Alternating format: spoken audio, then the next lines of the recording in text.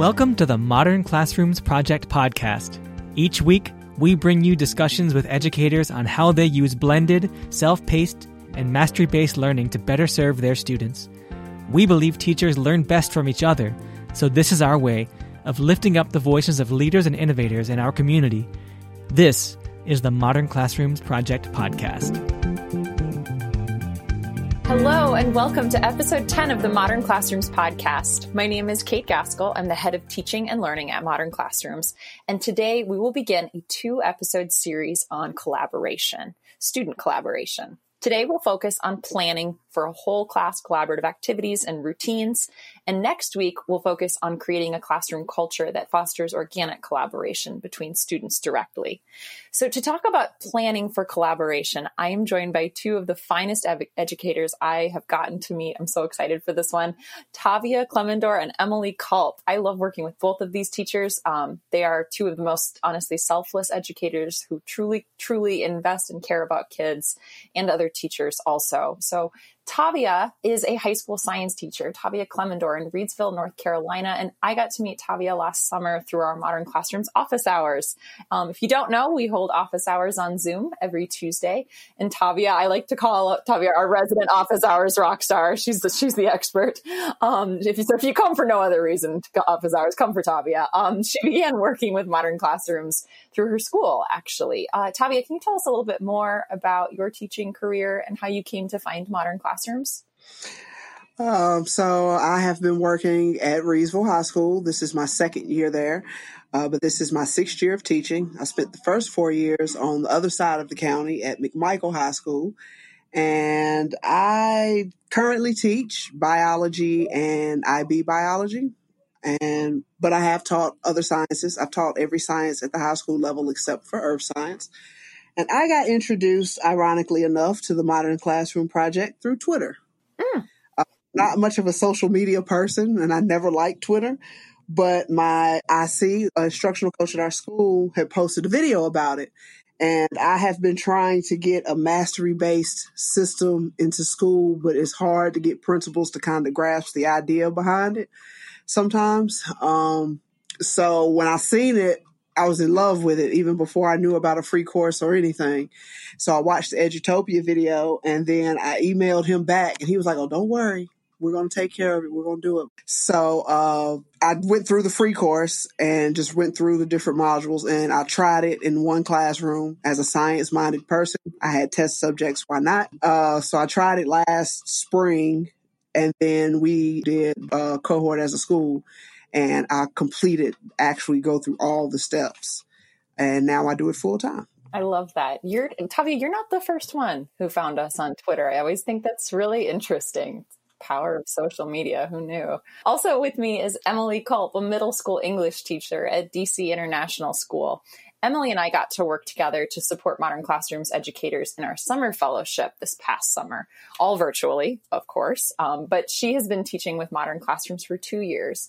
Emily, can you share a little bit about your career in education and how you got started with Modern Classrooms? Yeah, sure.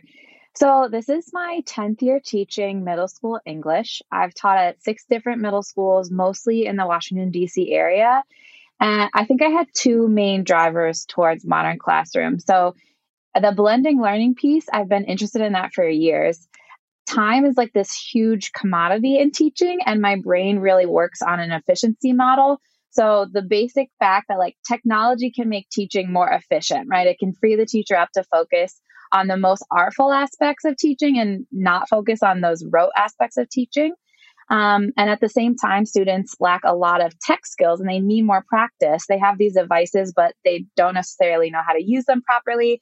So I actually switched jobs a few years ago to a 1-to-1 device setting. And then I ended up at DCI. And I think what specifically drew me to Modern Classrooms was the self-pacing aspect of it. So DCI started a cohort of Modern Classroom teachers. And when I heard about the self-pacing, I was really interested because I had this huge differentiation problem. Like every year I have a huge range of learners. I can't reach them all every day. Some students were extremely dependent on me and they would usually consume most of my attention and energy. And I just wanted to be able to push all students to become more independent and more self-reliant. I can relate with so much of what you're saying. And I love when you talk about the efficiency of time being so important. Teacher love is astounding. Our passion is awe-inspiring, but our time is always finite. And so is our energy. We can't forget that. I'm really excited to have you both on today to talk about collaboration and specifically how teachers can plan for whole class collaborative experiences. One of the most beautiful aspects of the modern classroom instructional model is that it allows for really great creativity. We all the time are encouraging teachers to apply blended, self-paced, mastery-based tenets to best serve their students. And I felt like I was making this model mine, and I was really coming into my own as a modern classrooms educator when I found ways to incorporate frequent collaboration and discussion.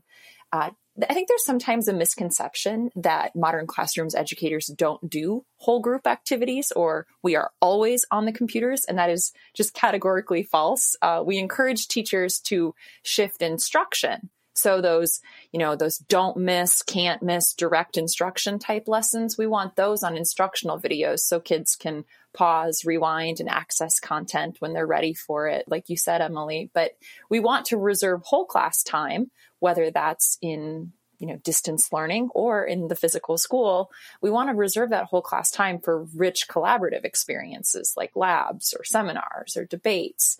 So I guess, Tavia, I loved when you said that you wanted to take a science approach. I want to ask you, what do you do with whole class activities, and how do you structure those in units in your courses? Well, it looks different in both environments.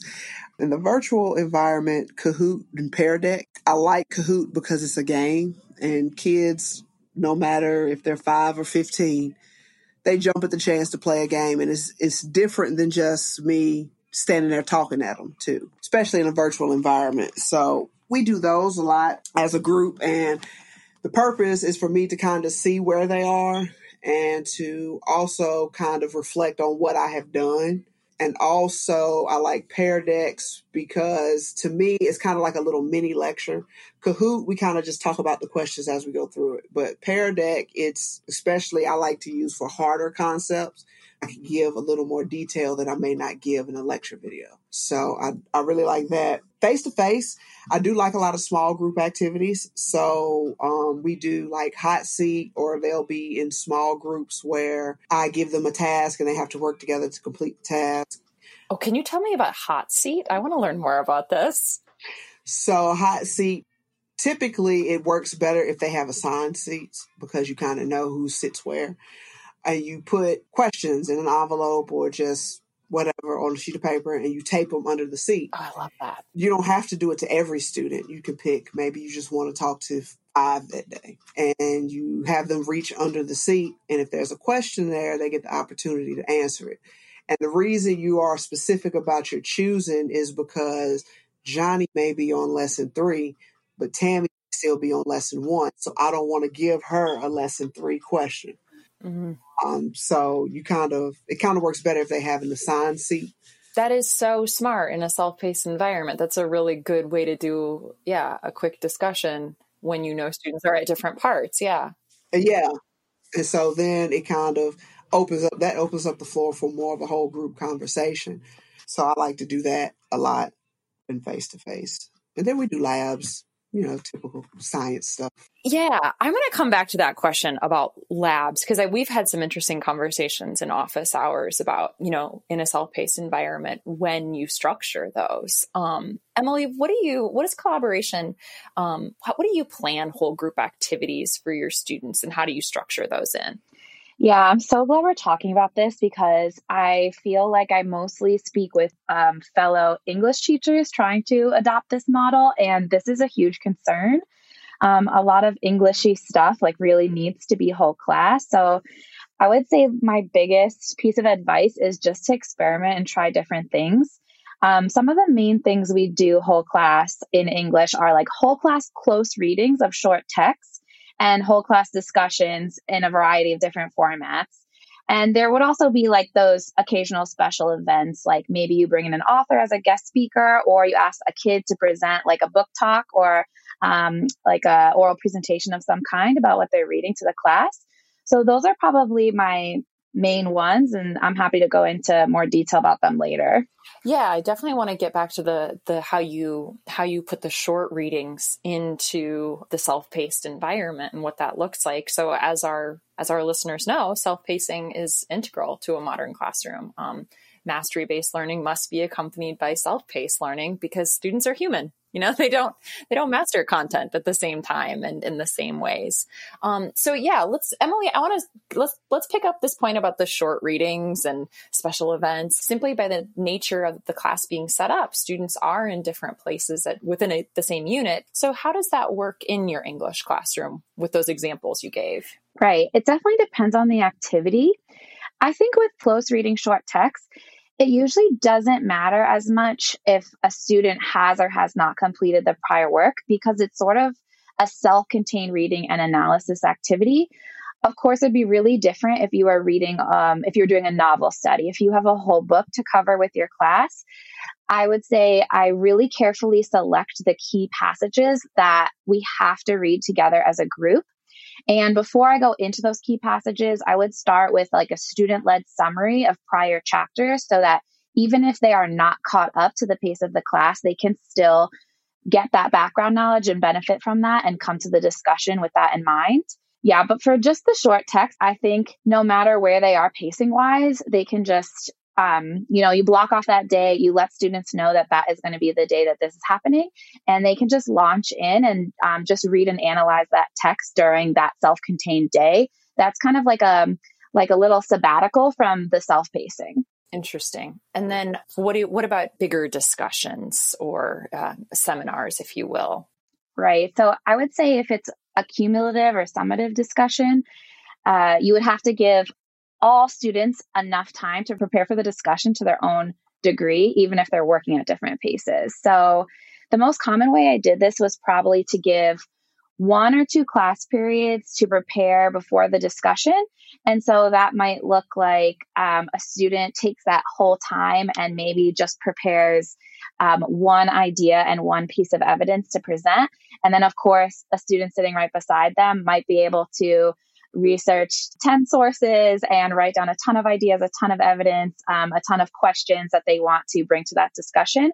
But as long as all students have been given the opportunity to prep at least, an amount that would meet teacher expectations, then they can all move on to the discussion at the same time. So if you're holding your discussion on Thursday, maybe you give Tuesday and Wednesday as discussion prep days. And then once you get to those discussion prep days, everyone needs to drop what they're doing and move to discussion prep. I did something kind of similar in my social studies classrooms when I would have a mid-unit Socratic or Paideia seminar, or if I was doing like a discussion-based activity like speed dating or concentric circles. So I hear so much of what you're saying.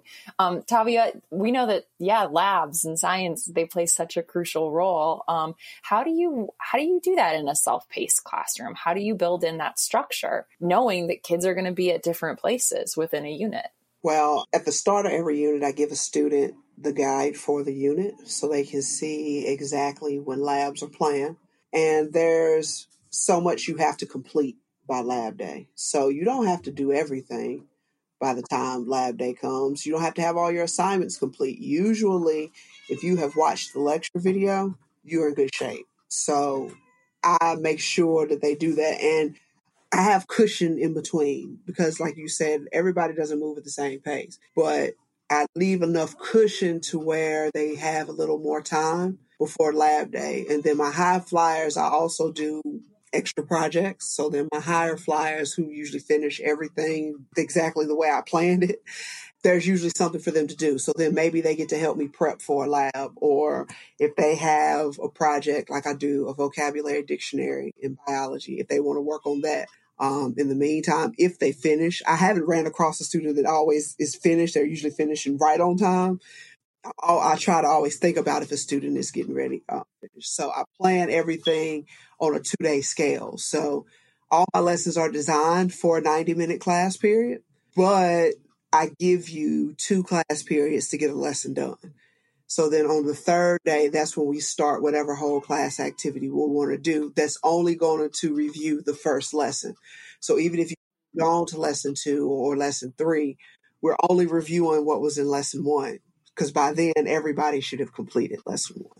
I love that. I did something similar oftentimes with my daily discussion piece. And Tavia, you said 2 pieces that and Emily, you did as well, on the point of like, we plan with differentiation in mind, really, so you have activities, some kids are going to, by lab day, by seminar day, they're going to be ahead. They're going to surpass, what they need to have done to participate actively in that whole group activity. But we've got things for them to do. And those are, for those of you who've taken the free course or the virtual mentorship program, those are what we might call aspire to do activities, still very meaningful and truly differentiated. And we yet are providing access for students who might need a little more time. We've got them in mind as we plan. What strategies do you use to keep kids, relatively on pace? So Tavia, other than, I know you mentioned, they have the calendar right at the beginning, they know when they're coming. And we just mentioned like planning, with differentiation in mind, strategies you use to keep kids on pace so they're ready to participate actively on lab day, on seminar day. Well, I try to really get them to use their pacing tracker, which has been a little more difficult virtually, but in the face-to-face, they look forward to seeing the pacing tracker and seeing where they were and see how they move. So I use that a lot. And then I also do weekly check-ins. So because I have so many students and with such a small block of time, it's impossible to get through all of them in even a couple of days. So I can only meet with them usually once a week, one-on-one, and we kind of talk about different things, not just necessarily about grades, especially those who aren't doing much. We kind of talk about what's going on and kind of work in grades if need be, but it's more about talking to them about what's going on. So I do weekly check-ins with them. I do action plans. It's a formal sheet that we fill out together. We look at what they are missing. We look at what's really important, like you really, really need to do this. We look at, well, if you don't get to this, it's okay. And we kind of organize and help them organize to get better so they don't fall too far behind. I also like to use my breakout rooms. They're really good for one-on-one conferencing too. Breakout rooms I've heard from so many teachers that, and I know different districts have different policies about their use, but I know that those have been really, really helpful in distance learning. Emily, what about you? You've got little ones. 6th grade is little to me and Tavia coming from high school. What about your classroom? Yeah. Well, I agree with everything that's been said. I think something that's in common with what we're all saying is that building in those should do's and those aspire to do's really helps. So I think in distance learning, we have these 4-day weeks. So how I'm thinking about the weeks is usually there's 2 must do tasks and 1 should do task in like an average week. So I'm usually focused on coaching the kids through those 2 must-dos, but I know that I'm going to have X number of students in each class that by Thursday, they're ready to kind of independently take on that should-do or that aspire-to-do task. And that, Tavia used the word cushion. I love that. I usually say buffer, but that time is so helpful. In 6th grade, like they really have to be pretty close pace with each other or it gets too abstract. So they're usually in like a 3-day window of like they're maybe 1 day behind, on pace, or like a little bit ahead. Sometimes it's just a half a lesson behind or ahead. And I think a key to helping me manage that is I tend to make the lessons really short and they're things that students could accomplish in 1 class period if they are really focused and on task. And so then it's very concrete for me to be able to say, it's Monday, you have to do lesson 1. You should be able to finish lesson 1 by the end of the day. And then that generally keeps them within that like 2 or 3 lesson window. So every week, they usually are able to start on the same pace in the next week because of those systems in place. Definitely. What do both of you do if you have a student who is absent for the whole group activity or they weren't able to participate for some reason? Well, the great thing about being virtual is Zoom records everything. So I upload all my Zoom recordings to Canvas and I label them so they know what we talked about in the video. Sometimes we Zoom and when it's just, hey guys, how are you? Anything you need? Okay, go ahead and get started. Then some days we actually do a whole class activity. And even though you're not there, you can watch the video and kind of see what we did. So I do the Zoom recordings. And then usually there are enough absent that when they do return, I can pull them aside and put them in a small group conversation of just us. Now, we may not do the whole thing like I might have done with the rest of the class, but I go through it enough with them so they can kind of get a gist and I can get a feel for where they are. Yeah. Tavia, if you had a student in physical school who, for one reason or another, they didn't get pre-work done before the lab, what do you do in that situation? Well, because I have such a generous heart, the first time I give you a reprieve. We talk about it, and then I usually would pair them in a group of more studious students that can help them along. So first time, okay, this is your warning. And after that, we have to have a conversation about why you're not being on pace. And if I have to call home, I call home because that's important, especially teaching IB. That's a big part of the program. So you need to be able to participate in labs. So the second time, you don't get to participate in the actual lab. And then the third time, it's time to have a conversation with someone else because, we're going to do all the steps in between. We're going to talk about action plans. We're going to try to put you on a path for success. But if you're still not following it by the third time, it's time to bring in some big guns. Yeah, you definitely have a clear path for interventions. Emily, what do you do if you have a student who's absent for that discussion, that author talk, whatever the whole group activity is, or they weren't able to participate for some reason? Yeah. In sixth grade, if they were working towards this summative discussion all week, and then on the day of the discussion, they're not there. I'm thinking back to physical school, it was the most frustrating thing because, you carefully plan your discussion groups and it's a very careful balance of all the personalities in your classroom. So I think what I used to do was I would usually have a retake discussion time that I planned because I knew I would have this problem. And let's say that might be at lunch tutoring or after school tutoring. And two groups of students usually would come. The kids who were absent could come, but also kids just trying to revise and improve their performance in the discussion could come to do a retake. And it was just really helpful to have that time planned in advance because then students from all classes could come and discuss together. And because you have to have a critical mass in order to have a good discussion, right? Something that's been helpful to learn about this year has been parleyideas.com, which is this online discussion website that helps you to plan and assess online discussions and live discussions. Now that I know about that tool, I think I'm going to be using that to help facilitate makeup discussions as well, because it could allow students who are not there in person to have the verbal discussion to still capture their thoughts and debate back and forth with their peers in a written online format. Yeah, Parley Ideas is one of those tools that I keep hearing over and over again, and I think it's going to be one of those that's around for the long haul.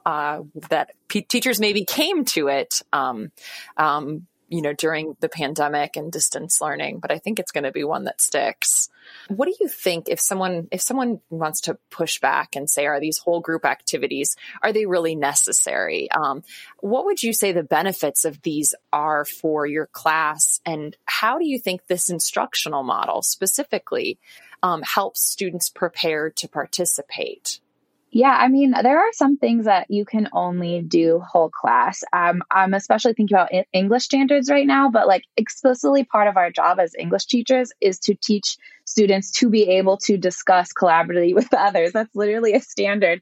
And how to be able to discuss text, how to be able to give an oral presentation in front of an audience. And you can't do those things without having modeling and having practice whole class. I think the model does help them to prepare because they can practice to different levels and to different extents, right? And also, besides even the preparation before, it allows them to revise, right? A sixth grader is not going to be able to give an amazing oral presentation on their first time. That's just not how life works. So the ability that they could go back and try again at a discussion or try again at an oral presentation. I think that's really, really important to the kids, and it helps them be successful. So whatever I'm planning, I just always assume I will have a group of students who are going to come back and revise this after. And I just always plan for, to have that in mind for the next day or the day after, to like allow class time for that experience. That is such a good reminder to take our modern classroom mindset of mastery and revision, and we can apply it to whole class activities as well. So much of what you were saying, Emily, really resonated with me as a social studies teacher, because of course, discussion was invaluable for diving deeper into content and text specifically. Collaborative activities, we could really get into a tough historical document by going through it together in a seminar, and students would walk out much more confident, perhaps even ready to, do sourcing activities to write an essay. The discussion and collaborative activities, were essential. In the social studies, our C3 standards call for us to communicate conclusions and take informed action. And a lot of times, of course, that's going to be through a whole group activity. And I found that the discussion piece and collaboration itself that's a skill students need to participate in society and to be heard and to advocate for policies that will improve their lives. And I really loved how my discussion was better when students felt comfortable, of course, with each other, which is something we can talk about in a little bit. But when the students were when I was holding them to mastery about the content along the way, so in our lessons, when they were learning content before we got to a mid-unit seminar, I found that students were a little more vocal because they were more confident, because they knew what they were saying had past mastery checks, that they had the right information. And that was really, really good to see. Tavia, you mentioned it earlier, that hands-on experience, the whole class activities being so important in the IB environment. What are the values of those activities, and how does this instructional model help prepare your students to participate? I like doing those primarily because they listen to each other better than they listen to me. My classes are typically kind of small, so I can afford to do small groups of like 3. And so usually I can have a person who's pretty good in each group, and I kind of have all levels in each group, and I assign roles to each person in the group, because I don't want the leader to feel like they have to do it all, and I don't want the person who is typically a little slower to feel like nobody wants my help because I don't know as much as everybody else. So I kind of try to assign roles and make them kind of work together, because you have to do your part in order for the project or the activity to go. And I assign different, not more like roles, but like within the assignment, I need you specifically to do this part or guide them through this part. So it takes a lot of very careful planning. Mm-hmm. And it makes it difficult when people don't show up. Like particularly this unit we're getting ready to go into, there are a lot of labs. So these are labs that they can do from home, but I needed you to know that this is what you're going to need for those labs, so you can go purchase them. Or if you need help purchasing them, let me know so we can work something out, work together, all that good stuff. So I kind of give them the information ahead of time so they know what to expect, and then they can kind of plan accordingly for the day of. That's really cool that you're still able to do some labs at home. How's that going? Well, we haven't actually did it yet. We start next week. I don't know. We're going to see how it goes and see how it goes. But we did do one lab. We did a pond lab, and we have a creek that runs behind the campus. So we walked to the creek and got pond samples, and we did that, and everybody had their own station, and we didn't do sharing, and we had to sanitize and all that. So yeah, we're going to see how it goes, but I try to give them heads up. Even in class, we use Remind a lot. Mm-hmm. And when I know I need you to be in class, look, guys, I really need y'all to be in class tomorrow. And, for the most part, that works.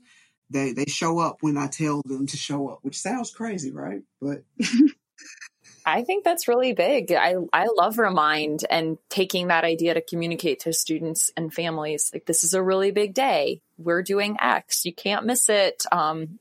Please come, do whatever you have to take care of what you need to take care of.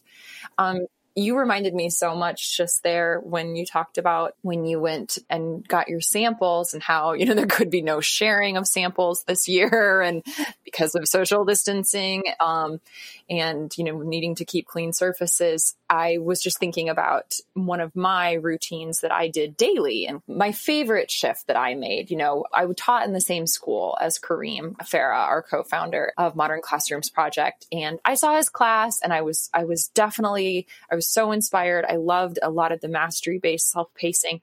And I tried it, but there was just something missing. And it really felt like it became my own when I got to open up class every day with a sourcing discussion. And I would drop sources in these, I called them academic conversation bags. So immediately after our do now or warm up, a kid in each group would grab a bag off a hook on a bulletin board. And in there, I'd had the bags to make my life easier because I could drop the sources, the question prompts, whatever we were working with that day. And that kicked my collaboration up 10 notches. I felt so much better with the instructional model, and we were done with it very quickly after our do now. But I was just thinking, I was like, well, I would have to completely redo that in physical school in light of social distancing. Hey there, listeners. It's Zach here. Just dropping in to let you know that Tony Rose's in-person meetup at ISTE is officially on. If you're attending the ISTE conference in New Orleans from June 26th through the 29th, she'd love to get to know you. So I'm putting a link in the show notes to a form that you can fill out if you'll be attending the conference so she can schedule that meetup. And of course, if you've got questions or comments about the meetup or anything else podcast related, you can always reach us at podcast@modernclassrooms.org. And as always, thank you for listening. We do appreciate that. And now let's get back into this old episode from the archive. I'm curious if you both have routines that you use to open or close class around collaboration or discussion. Not really so much to close class. Class closing is usually informal because usually they're in their own world, whatever they need to get done. When it's time to close class, I kind of just bring them together. We have final thoughts, make sure nobody needs anything, and they're dismissed. Opening class is a little different. They do their do now, and while I'm going through with them for do nows, I do like a warm up, and it'll be usually a question. A lot of times it's multiple choice because we can do those pretty quick. They have to write it down in their notebook. They have to identify, in IB, they have to identify a command term if it's a command term in it. And they have to identify what the question is about. In my honors biology class, they have to identify keywords in the question. And then they have to go through the process of elimination. Then we come back as a class and we do a poll. In Zoom, we do polls. In class, they'll write their answer on a slip of paper and we'll count them out. And then we'll talk about why the answers are wrong or why the correct answer is correct. And that usually takes about 10 minutes, I guess. And that's usually how I open class. Emily, what about you? Yeah, well, I am a big fan of your weather check do now, Kate. So I usually start with that. I mean, that's very individual, but I like them to check in individually. And it's actually been a really great thing for them to do while they're sitting in a Zoom waiting room. And I found for sixth graders, it takes away a little bit of they feel very anxious when they're just waiting for something to load on their computer. So that's a good use of a couple minutes. And then once they get into Zoom, usually, honestly, we've just been starting doing fun or silly Zoom chat questions just to build a little bit of community and connection. It gives me a little buffer time to troubleshoot technology problems. And it just gives them a chance to be kids and say ridiculous stuff to each other, either verbally or in the Zoom chat. And I think they just feel a little bit more comfortable coming into class, and then we'll shift into whatever is the academic focus that we need to move to. I love that. That's such a good reminder just of those developmental needs. Yeah, sixth graders are going to get a little antsy waiting for tech to load. We'll put the weather check do now. We'll put a link to that in the show notes. I'm curious what successful strategies. So you have your opening or closing activities. What have been good ways to get kids meaningfully conversing with each other? So one activity I like to do is the question envelope. And the question envelope is kind of like a word association game. So you put them, you can do it individually or you can put them in small groups. To me, small groups is more fun. So you put them in small groups, everybody gets an envelope. And inside their envelope, there's a topic. You can only write one thing about the topic on the paper. Well, it works great the first 2 or 3 rounds, but usually by the time you get to the 4th round, you really have to dig deep. Mm-hmm. Or concepts. And so it's interesting to walk around and listen to their conversations because they were like, no, look, that means the same thing. So it's very interesting to do that. But before we can even get to that point, like she was saying, they have to get to a point of being comfortable with each other. So the first week, we don't even talk about content. We talk about everything, but, we talk about what they're into. Last year, I made them do collages. They picked a partner and I gave them all these magazines and they interviewed them and then they had to make a collage about what they interviewed them about. So a lot of getting to know you, getting comfortable being around you. So that way, when we get ready to do those type of activities, nobody feels like they have to be left out because we talk like just normal conversation without it even being about school. That is so big. I was very guilty of doing that, of not doing that rather. In my first year of teaching, I was very enthusiastic and very much wanted to let's get learning, let's get going. And I couldn't understand why in my turn and talks and my think pair shares and my table talks, people weren't talking. And it was like, well, it's pretty awkward to talk to people you don't know, frankly. And we need to take that time to making sure that kids are comfortable in the classroom environment and they're comfortable with the people around them. I'm a teacher, frankly, I very much believed in giving kids input on where they sat. I didn't mean that you'd always get to sit by your best friend. And if I noticed, that things were a little too friendly, we might mix up the seating. But I wanted to flex seat, to meet, meet academic needs, of course. But I also wanted to take student voice was really important when I was making those groups. I really wanted to know where you were going to feel the most comfortable or uncomfortable. And that was crucial. Another thing that I was very guilty of in my first year of teaching when it came to discussion is I'd expect kids to start conversing with one another, but I would hit them with a really hard question at first. I hadn't learned the art of kind of the soft warm-up question. And that's always something that I use whenever I pitch questions to students. It can be the most complex text that we are going to be discussing, but I want that first question to be a point of access and something that everybody can ramp up into tougher questions through. Emily, what do you do with your 6th graders about discussions and conversation norms? Yeah, a lot of what you both just said has been really resonating with me. I think if you had asked me this question a year ago, I probably would really focus on, explicitly teaching discussion norms. Like, here are sentence starters you should use. You should be able to say everyone's name that's in your group. You should track the speaker one voice at a time, that type thing. And I think working with them over time to be able to pose their own questions and to be able to call on each other or not have to use hands and kind of have a natural flow to the discussion. But honestly, this year I have been thinking more about that whole relationship and building community piece and making sure the students are comfortable with each other, and also like building up breakout room stamina, if that makes sense. So making sure the students in the beginning of the year got to do silly things with just one partner and then slowly building up to more academic things with slightly larger breakout room groups, 3 or 4 people, so that it wasn't just like this awkward shock. I know whenever I am put in a breakout room with people, I am very mad about it. So I completely sympathize with the students that are like, this is so awkward. Why is she making us do this? I also think to make the conversation really meaningful, if it is like a distance learning breakout room format, just having like a very clear, simple deliverable helps, where the students all are responsible for writing something down that's not too hard or difficult to understand, but will just show that they listen to each other during the discussion.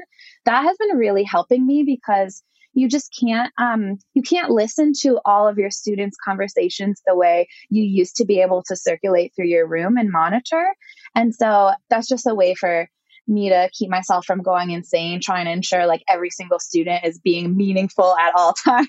Yeah, I also think this is taking it in a different direction, but we mentioned Parlay, the website earlier, and Parlay has this feature where the kids all get anonymized. And I have found, like, especially for the awkwardness of middle school, some kids definitely are more honest and open when they have this anonymous identity, in a positive way, in a way where they're willing to share more and say more. So I think that sometimes maybe having like a typed out anonymized discussion could be really helpful. That is such a good reminder that Parlay has that feature. I really like that. In our last couple minutes together, no teacher conversation about collaboration would be complete unless we talked about the good old group project. I know teachers who love them. I know teachers who certainly do not.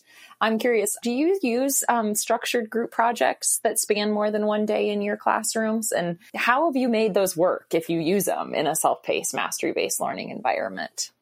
Well, when I do group projects, they're not allowed to choose their groups. Those have to be extremely structured because I can't have somebody who's ahead of pace with someone who's one or two lessons behind. So usually when it comes to group projects, you are grouped based on where you are. You're provided a rubric. It has been my newest thing is writing rubrics. So you get a rubric and you look at kind of where you would fall on the rubric. And that's what you need to accomplish. And if you don't accomplish it exactly right, you get to go back and do it again. And that's worked a little bit where they get a class period. If they don't finish it, they come back the next day and they can work on it. Usually I don't give 2 whole class periods. I try not to give anything that would take that kind of time. So they usually get about half the class period before they need to get back on the track, on their board. So I haven't had too much experience outside of IB. They work better with doing group projects.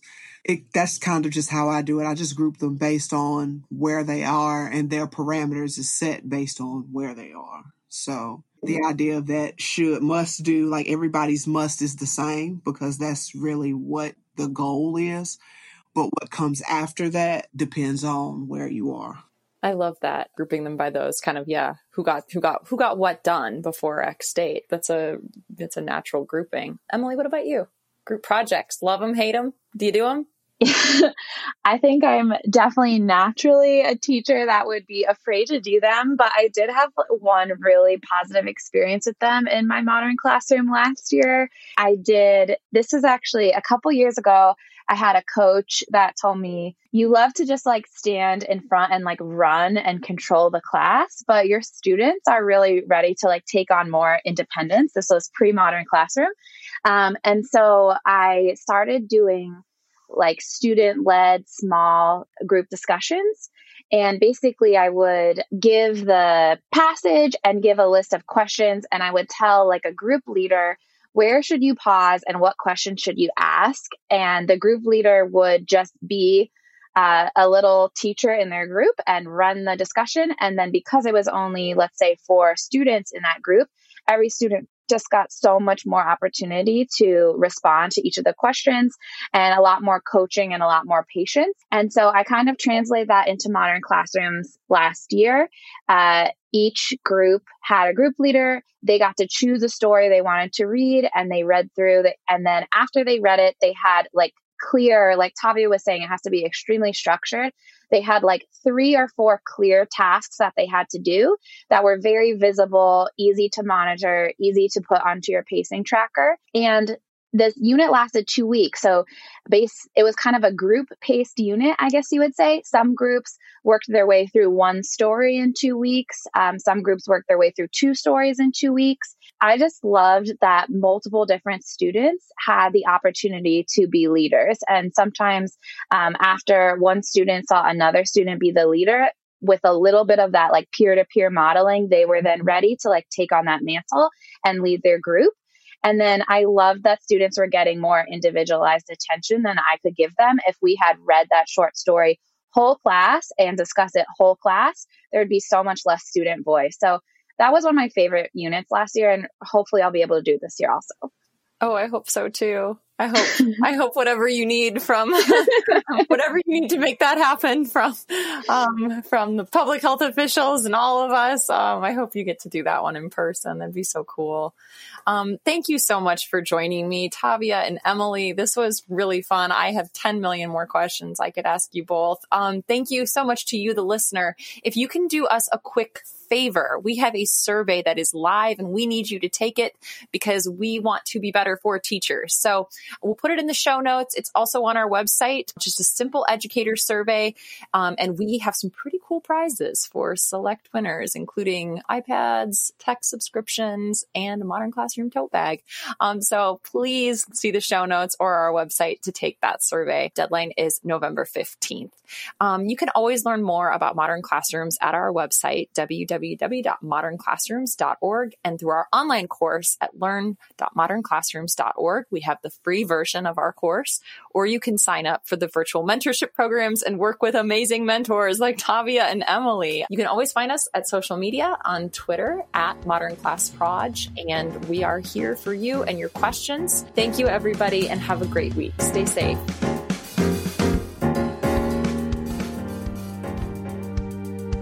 Thank you so much for listening. You can find links to topics and tools we discussed in our show notes for this episode. And remember, you can learn more about our work at www.modernclassrooms.org, and you can learn the essentials of our model through our free course at learn.modernclassrooms.org. You can follow us on Twitter, Facebook, and Instagram at ModernClassProj, that's Proj. We are so appreciative of all you do for students and schools. Have a great week, and we'll be back next Sunday with another episode of the Modern Classrooms Project podcast.